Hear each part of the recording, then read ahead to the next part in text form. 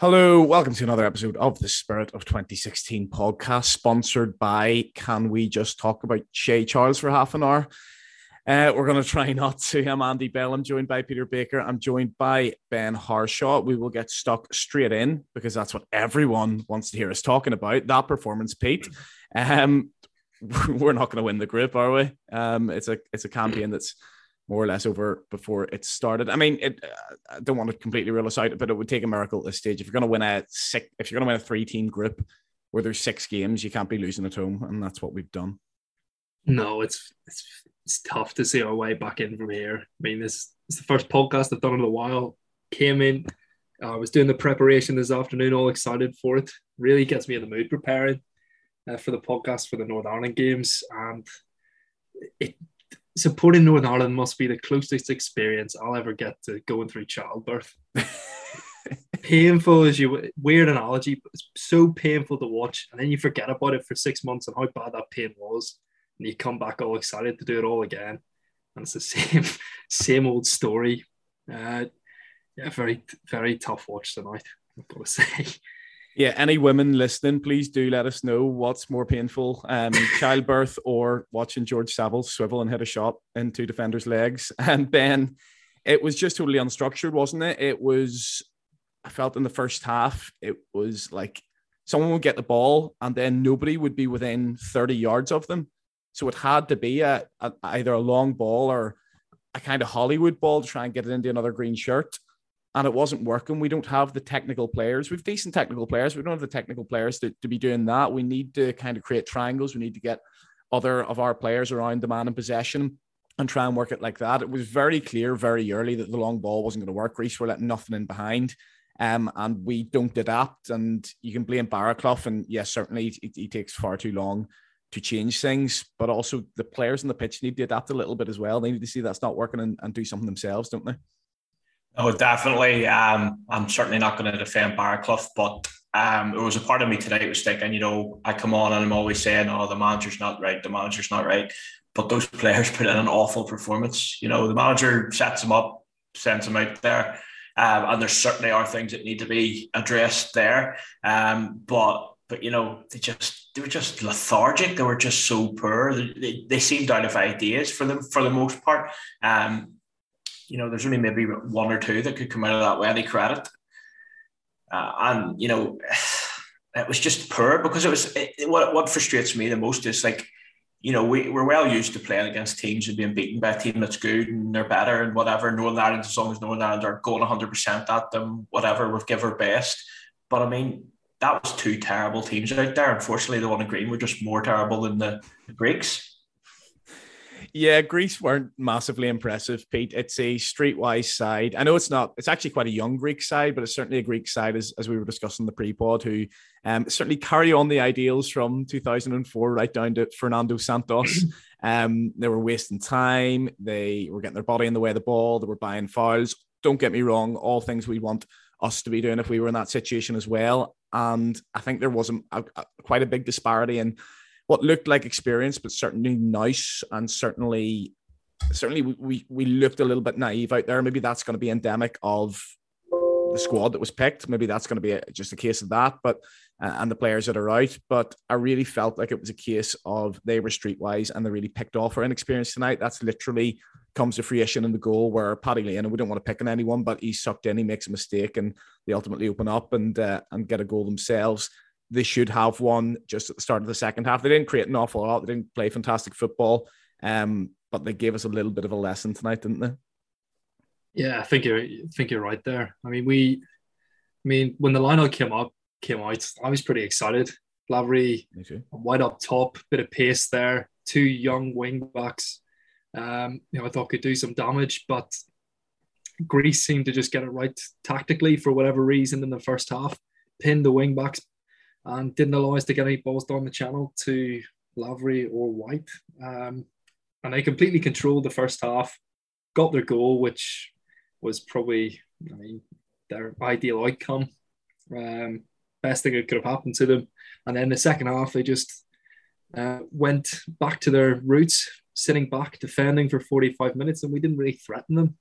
I know Barraclough made the changes and we looked a lot better there, but It's far easier to play football when you're given the time and space, like Greece did in the second half. We had the ball at the back just because they were sitting back defending. The first half, when they pressed, we found it so difficult to even pass through the lines. The midfielders weren't really making themselves available. And it was going out to the young fullbacks who'd look up the line and maybe were a bit panicked and just, instead of losing the ball, they just try and get it safe. And we just weren't fluid in the first half at all. I'm just thinking back, Ben, to memories of being really excited for World Cup, seeing we come round once every 4 years. You're having a few beers in the back garden, you've got the barbecue, you've got the family round, you've got your mates round, whatever. And it comes to a game and it's somebody against Greece. And you end up just questioning why you've wasted 2 hours of your life, you know, instead of going out and just enjoying yourself, and then to have it actually done to the team you support is so frustrating. But we don't help ourselves. Pete's absolutely right. The tactic of trying to get Lavery in behind didn't work. It's his quietest game in a Northern Ireland shirt, and it's not his fault. He needed some help around that. He needed maybe to adapt his own game himself. And I mean, goodness me, we talk about in the pre-pod about Craiganisms. Stephen Craigan made a point which was actually quite good, that Lavery needs to adapt his game a little bit more. In the next stage for him is to be able to drop deep and make some changes to his game when there isn't that space in behind. But he knew it was a good point, and he repeated it about 5 times. So ruined it for himself. I know you're not the biggest fan, but that just didn't seem to work all night. And I don't know, like, there are certain things that Ian Barraclough does which really frustrate me, which seem like it's just purely for the narrative. It's not anything to do with helping us go on and get back into the game. And one of those things is the idea that he has to wait until 60 minutes to make a substitution tonight.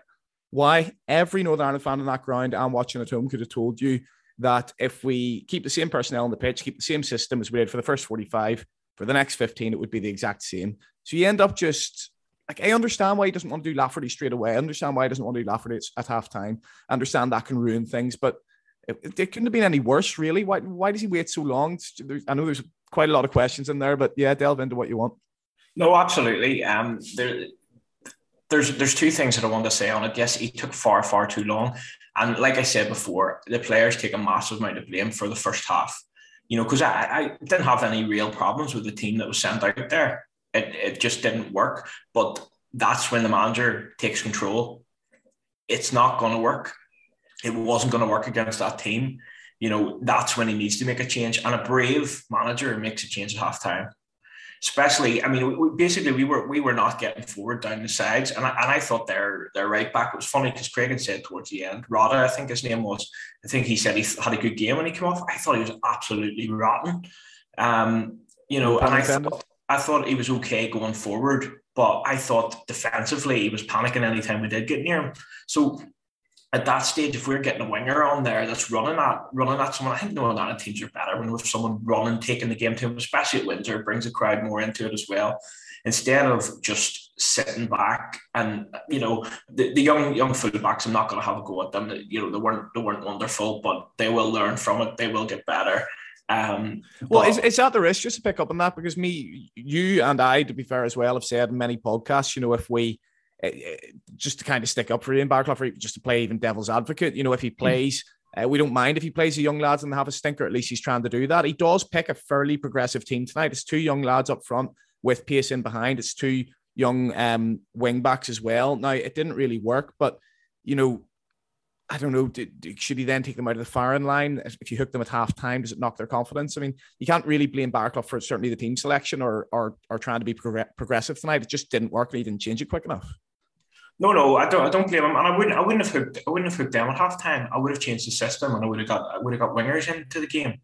You know, that's what I would have done, and that would have, in my opinion, that would have helped them. You know, because I think the biggest problem there, particularly with Bradley, I think the biggest problem was he wasn't sure what to do. He wasn't sure whether he needed to be a defender or whether he needed to get forward, and he was caught in those two minds and was thinking, I'm our only outlet here on the side. I've got to get up, but he wasn't able to do that, and he wasn't able to get into the game then. You know, so I think if you had him then played them maybe as it played the back 4 and had them as out and out fullbacks, for example, you know, it would have let them settle into it then. You know, find their feet in the game and then be able to get forward perhaps. because they would have had a winger ahead of them who could overlap. They could overlap, and then you've got cover, as opposed to them being the only one doing either job. And then the other thing what you said there was, and I agree with you. You don't want to bring Lafferty on at half time, and 100%. I don't think he wouldn't have been my first sub. In terms of forward, the one thing that I would question the manager in terms of is there progression from previous squads. So the reason I would say that is like the Hungary game.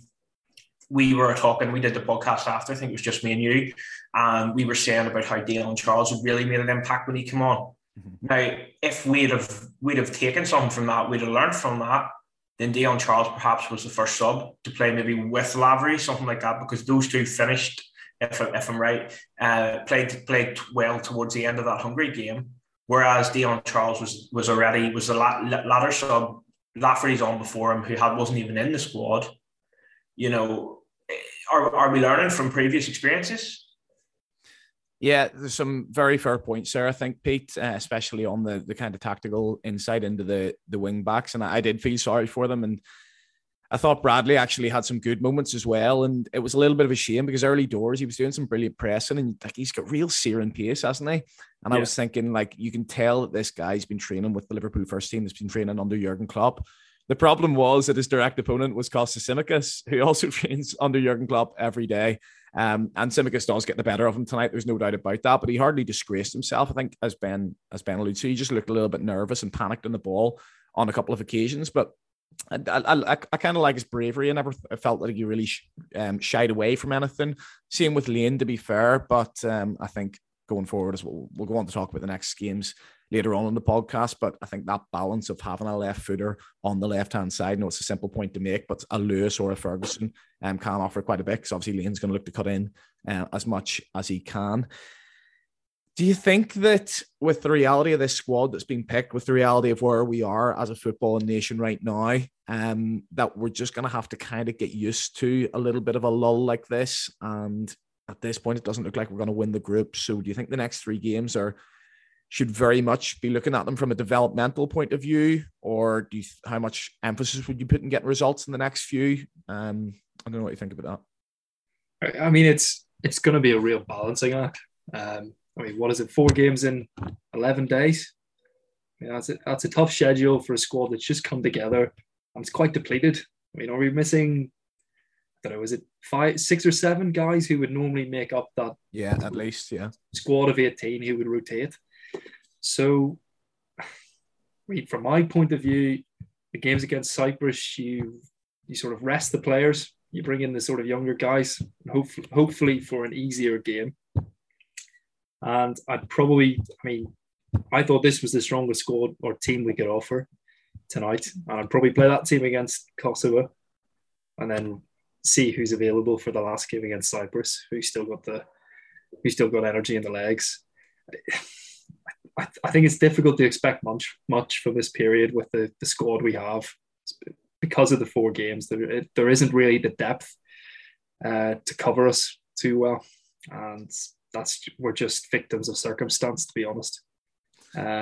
Performance tonight could have been better. That being said, definitely given the team we had out, but there'll be ups and downs, I think. Well, I'll stick with you, Pete, and we will bring in one positive, because I thought Shea Charles, when he came on, was absolutely fantastic. You have to caveat it with the fact, I don't want to use it as a means of criticising the midfielders who started the game, because the midfielders who started the game were subject to a Greece press. They were subject to a more positive Greece side, whereas by that point of the game, they were kind of just like, yeah, we'll let them have the ball there and we're fairly confident they're not going to hurt us. But even still, to come on at 18 years old, I think they said in commentary it was his first senior appearance in football. Never mind for his country. It's his first senior appearance in football. We know he's been training with the Man City under-23s. We know he's been training with the Man City first team. And for me, he looked like a guy who's been training under Pep Guardiola. He moved the ball very well. He was demanding it. He was confident. There were even a couple of times he made angles for players where I thought they could have used him and had a little bit more confidence in him. But he's certainly someone I want to see a little bit more of as these 3 games progress, and possibly even a start if things do get desperate in the midfield like they were for quite a while tonight. Yeah, absolutely. I mean, he was, from the glimpses that I saw, when I wasn't biting my nails waiting for the goal. He looked very tidy, and I suppose when you're training with Pep, that's real pressure. He'll notice so much in training, and you'll be under so much scrutiny. And if you're not up to the standard, you'll be out. Mm-hmm. So I'm sure he's well used to playing under high intensity environments. So, I mean, he looked like he took it at a stride tonight. I'd be more than happy to see him play against Cyprus. I mean, we're always looking for the next young player to come through. We've seen it with Ali McCann. We've seen it with Ballard, relatively unknown players, not much first team experience, and they've come through and not McCann in that regard, but certainly Ballard, and they've shown. So I'd throw him in against Cyprus. I mean, there's not much to lose. We'll probably have a lot of the ball, and that'll probably suit him. I'd say give him a try. I'd be more than happy to give him a try, Ben, but are we falling into the trap we always fall into, the Galbraith trap, I guess, of a year ago, where a young player comes on, does his bit, and we sort of think throw them straight in, give them a chance, and kind of what happens to Bradley and Lane tonight is what happens against kind of more experienced players and nations who have been together, or their squad have been together a lot longer than ours, and can pick them off a little bit. Do you think he needs to go for a more experienced side on Sunday and make sure we do get the win in that game? Because let's face it, Cyprus are by far the weakest team in the group. Certainly me and Pete watched I don't know if you saw it, the Kosovo-Cyprus game earlier today, and second half Kosovo were quite a bit better. Cyprus did have a good first half, but certainly tailed off, and there was a big difference between the two sides. So if it is against the weakest side in the group, do you sort of see that as, that's a chance to give the younger players a little bit more of a chance? Because, as I say, they might have a little bit more time on the ball, or do you think there's more pressure on them, given that those are the games we definitely have to win if we don't want this group to become very embarrassing for us? There's two ways to look at it. I wouldn't have a total problem, and certainly don't think Shea Charles or any of the youngsters would let you down. But I would be more of the opinion that you play, not necessarily the three that we played today, but more experienced ones hopefully get into a lead with a view to bringing them on for that little bit longer. The likes of Charles. So, there's players in there that can do your job. Like McCalmott's in there, who's inexperienced but a little bit more experienced. So I would probably be more inclined to go on that route.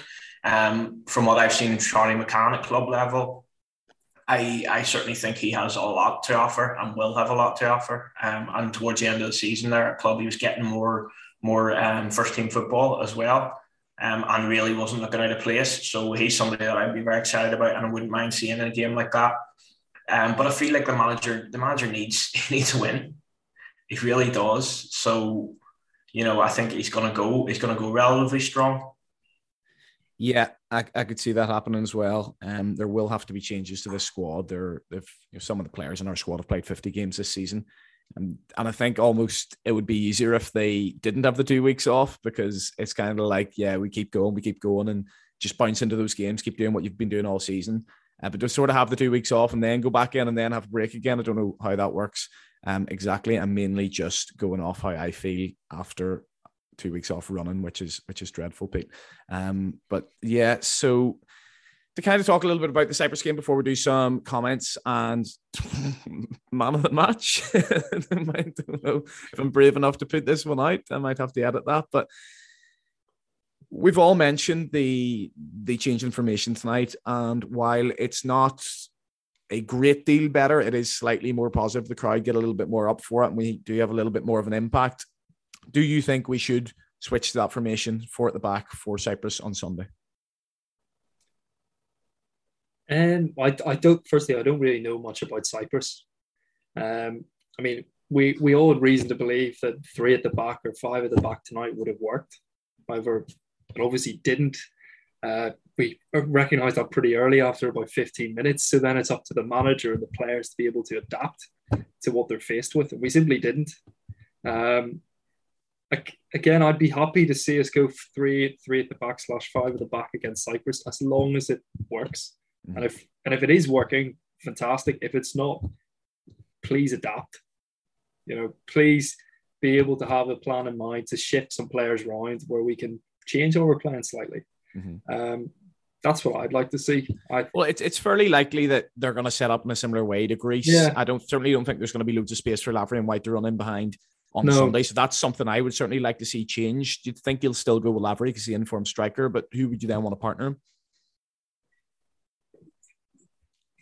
I'd probably go with Charles, just to see what he's like. I mean, he's had a bit of an impact in the last 2 games. Lafferty works well as an impact player now that he's fit. I mean, he made a bit of an impact tonight. Maybe we'll. I suppose he's the one with a bit of experience playing in and around Cyprus at club level. So didn't have much of an impact though. I think it was 1 goal and 13. I did notice actually from their team there were 3 or 4 playing for the team where he was he played the first half of this season at Anorthosis Famagusta. Ben, whether he goes for it or not, or whether you think it's right for him to go for it or not, we're talking about this 4-3-3 and we're talking about a change of formation again. Give me your thoughts, first of all, on whether you do think we should go for that formation switch, but also, do you think he's set his stall out far too much with this 3-5-2? I mean, I know I haven't got each individual game and each individual formation we've made. I know he's done it in a couple of friendlies here and there, but with Michael O'Neill, you felt it was really interchangeable. I mean, even we go into the European Championships, play 3 at the back in the first game, and then we're able to switch to 4 at the back for the next one. Whereas Ian, it's been 20 minutes here, maybe 1 friendly here. He's played the 4. And I understand that he's got the players for the 3 at the back. And I sort of noticed that fairly early. And I do think that with strikers we have available, we're better with 2 men up front. But he's certainly not left himself the best of chances to be able to switch formation tactically in the game, is how I see it. Yeah, I think a good, I mean, I've said this before, I think a good manager needs to be flexible. One, in answer to your question, I would like to see us go 4-3-3 on Sunday. I'm losing track of when the actual games are. There's that many of them. But on Sunday, I'd like to see us go 4-3-3. And the reason being, I think I've said before in previous podcasts, is that I have no problem with us playing the 3/5 at the back. But I think it needs to be dependent on the opposition. You know, if we're playing a team where we feel like we're the underdogs, then I think having that extra, defensive element to us is a good thing. But if we're going here as favourites, expecting / hoping to win the game, then I think having 1 less at the back and that more attacking with, I think it'll benefit us. And I think we need to use it in games where we expect to win, so that it does become that a little bit more interchangeable. But I agree with you. I don't think he has. I think he set us all out with the 5 at the back too much, and he's kind of left himself backed into a corner with it.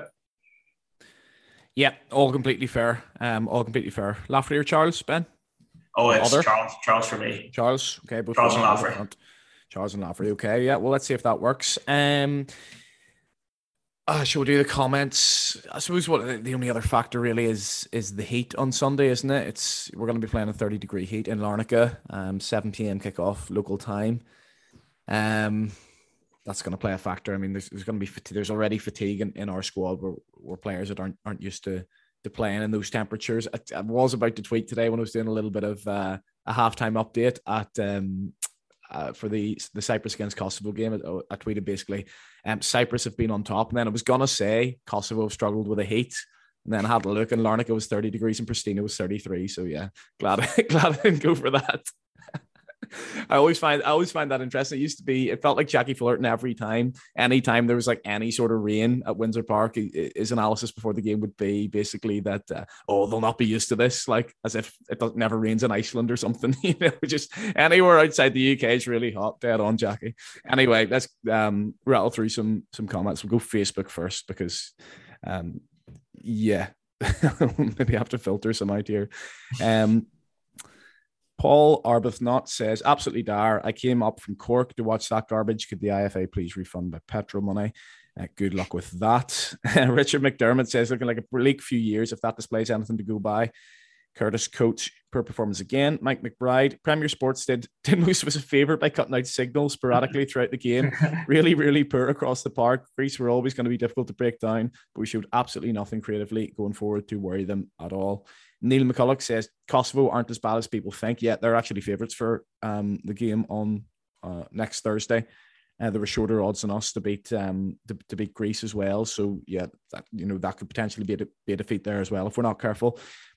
He says, if we play like this, we could go down to Division D and then maybe realise Barra out. Long ball tactics brings in 80 Boothroyd, a long ball manager. Kyle Hollywood, first half shocking, second half a bit better, overall not good enough. Gareth Smith, shocking, no creativity, far too narrow. He seems to insist on playing 5 at the back despite being 1-0 down at home. Build-up play is too slow and too patient. We look better when we play a bit more direct and on the front foot. Only late on, when we started to press and change the system, did we have any width in the final third and managed to create a few chances. All in all, shocking performance against what is a very average Greek side. Let me just scroll down.